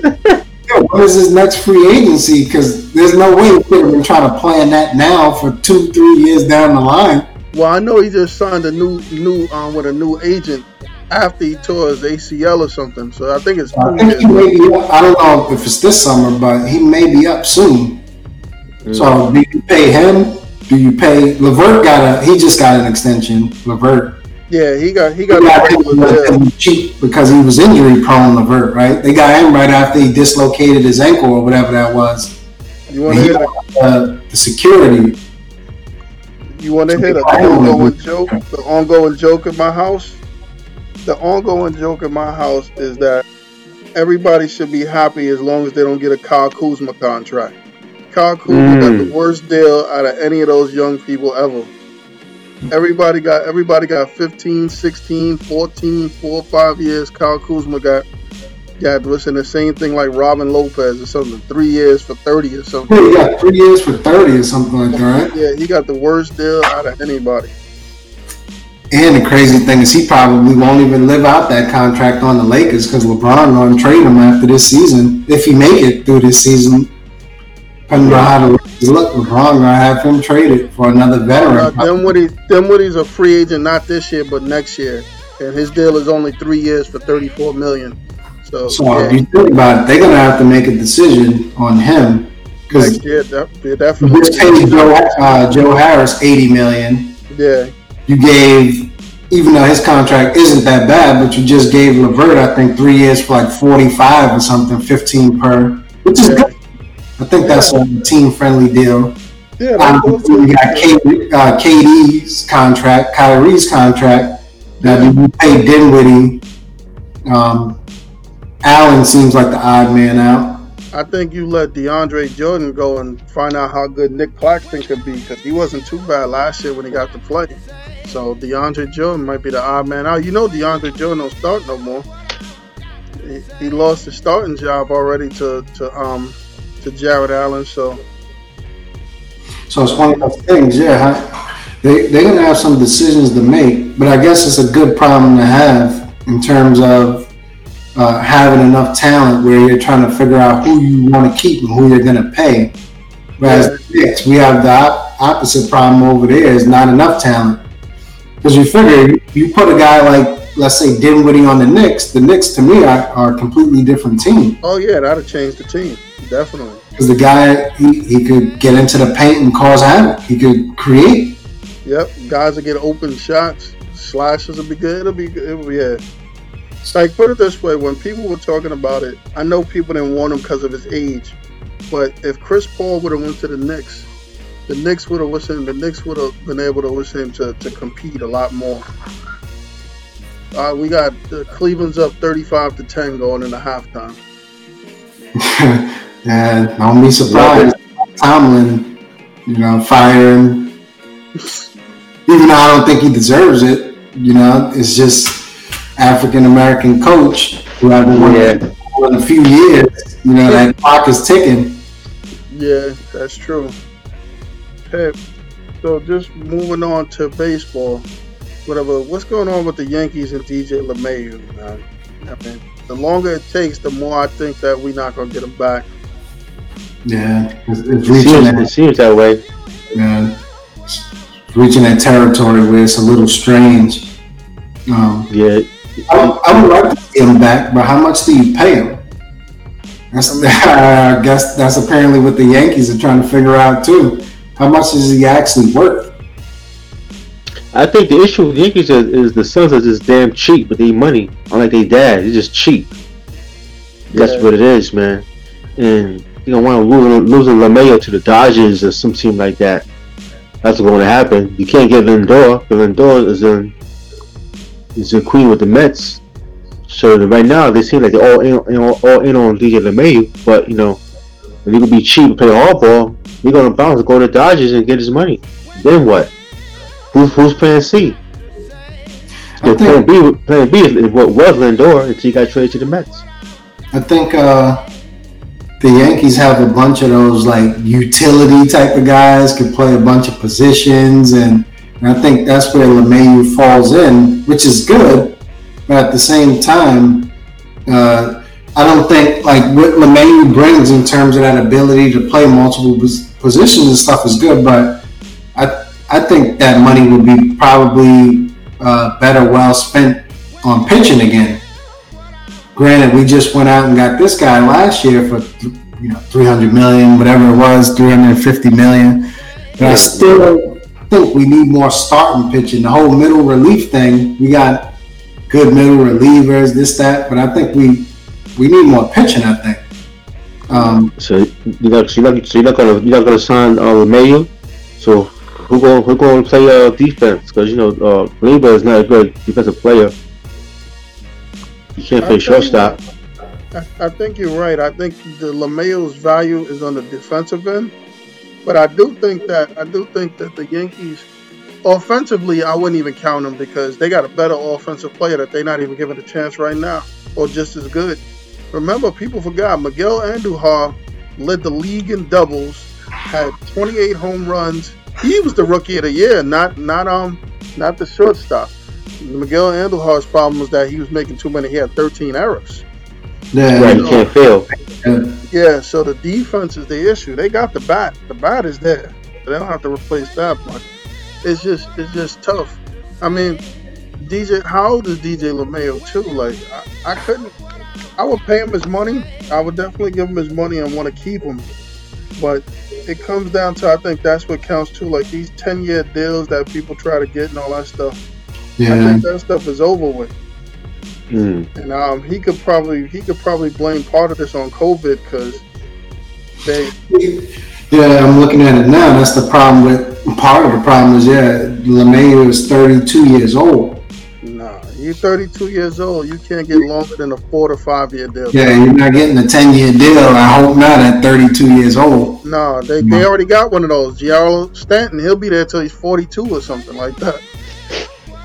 Yeah, he's killing our salary cap right there. Exactly. Like I personally think LeMahieu's good for about 400 if he would take that. For some reason, I think he's thinking like 6 for 200 or something crazy like that. That's not gonna happen. I mean, I don't think. But the thing is I don't think nobody's gonna give him that deal. I think he might do something stupid like a lot of these other players, where he takes a 1-year deal from somebody and tries to re-enter free agency. I can't say I know too many times where that actually worked for the player. Where they took a 1-year deal and then came back out and got a huge, bigger contract. Yeah, not in baseball, No. I've seen that strategy work out too well. I got a strange scenario. I don't know if he signed yet. If LeMahieu goes, do you bring back Didi? Because he's a free agent. Yeah, that'll work. Yeah, it might be exactly right. You play Andujar and Didi, you got the bat and the glove, and then that call it a day. Yeah, it might be a good, stopgap until they find a longer term Yeah, solution. I wanted to keep Didi in the first place.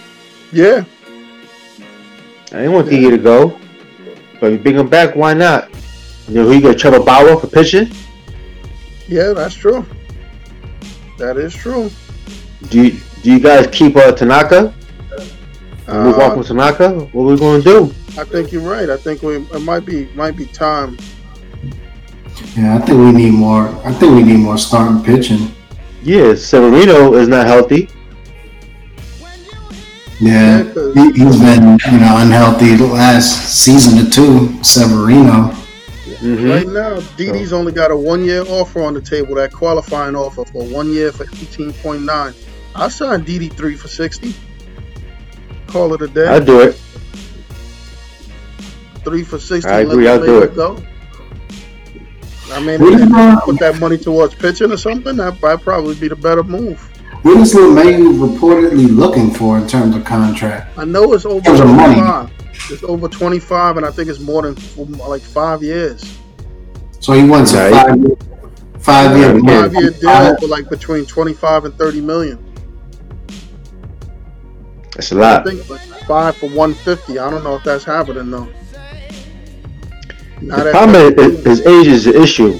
Yeah, This is if he was age, 28, they would have did it already. right? 32. Yeah, 32. That's rough. Because don't get Yeah, me wrong, from 32 to 35, we gonna love that deal. 36 Right. to 37, we gonna hate that deal. Yeah, Yeah. we can't afford to have two Albert Pujols on our team, man. Yeah, exactly. Dragging the cap down. Yeah, man. In order to do that deal with LeMayo, we'd have to get pitching right now. We'd have to try to win in the next 2 years because we keep forgetting about. We're gonna have to play these players. How much money Right. you gonna pay Aaron Judge? How much money is he gonna get? Right. You still gotta pay the even the catcher. He didn't get paid yet. Mm-hmm. Neither did the Glaber, right? Glaber Torres. Gleyber neither. Right? Yeah, Gleyber didn't get paid. Judge didn't get paid. None of these guys got paid. Yeah, makes sense. Sanchez didn't get paid. The Yankees, they have money to spend, plus as much money as they're making. Yeah, they're making money handle. They have money to spend. It's just whether they want to spend it or not. Mm. I mean, I think what they should do is should be smarter. Is that a lot of these teams, what makes baseball tough is that they have control of the players for so long that when the players get free, they want top dollar, and I get that because what I would do is what the Indians did years ago. Remember when the Indians had Albert Bell and Kenny Lofton and all of them? They didn't make them wait to get the money. After 3 years, they gave them like these 4 or 5 year deals for what seemed like a lot, but it was only a lot because it's them. If you make a $700,000 and somebody's like, "Listen, I'll give you a 5-year deal for $5 million a piece," you like, "Yeah." Yeah. Not realizing you're not getting the real money. But if they wait to the end of that, now I want 20 a million. I want 15 a year. Yeah, you got to try to catch them early. Yeah, get them to sign early instead of waiting to that end. That's what the Nets did with Dinwiddie, right? If you think about it.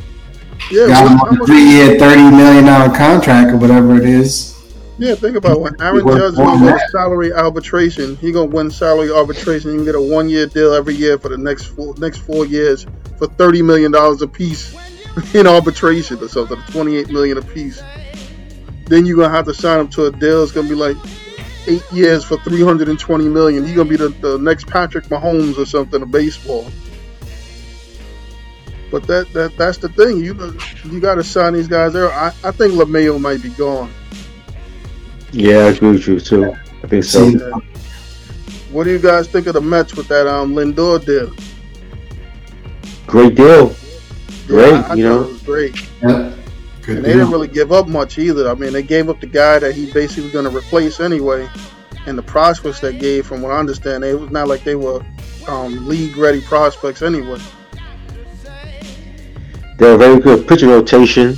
They're a very Yeah. good, strong lineup. You know, I mean, if you're a Met fan, you should be happy. You know, what you got, DeGrom, Carrasco, the kid from Toronto. They got last year. The pitcher for his name right now. Yeah, Stroman. And and they then got you got Syndergaard who's very talented but up and down. But if you put it together, man, they got four very good starting pitching, probably the best in baseball. The all four yeah, guys put it together. Very yeah. good lineup. Yeah, you could Lindo anywhere between 1 and 3. So that, I mean, Mets is doing good. You got an owner who want to spend money. I heard that they might even bring in George Springer. If that happens, they talk a World Series. Point blank. Yeah, I like the moves the Mets are making. Okay. But So I think Springer's going to go to Toronto because I think they're offering more money right now, and that's been the longest rumor going on for a while for Springer may go to Toronto. But if you go to the Mets talking World Series. They're talking best yeah, team in New York too as well. yeah, I think so. So just as we get ready to start winding down, who do you guys have tomorrow? Alabama or Ohio State?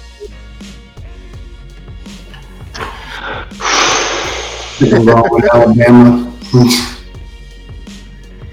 You know what? I'm going Ohio State because Ohio State should beat them boys last season. If that receiver would have ran that route, that would be a Yeah, touchdown. That would beat Alabama, but he I want to stopped see and ran a Ohio different route. State too.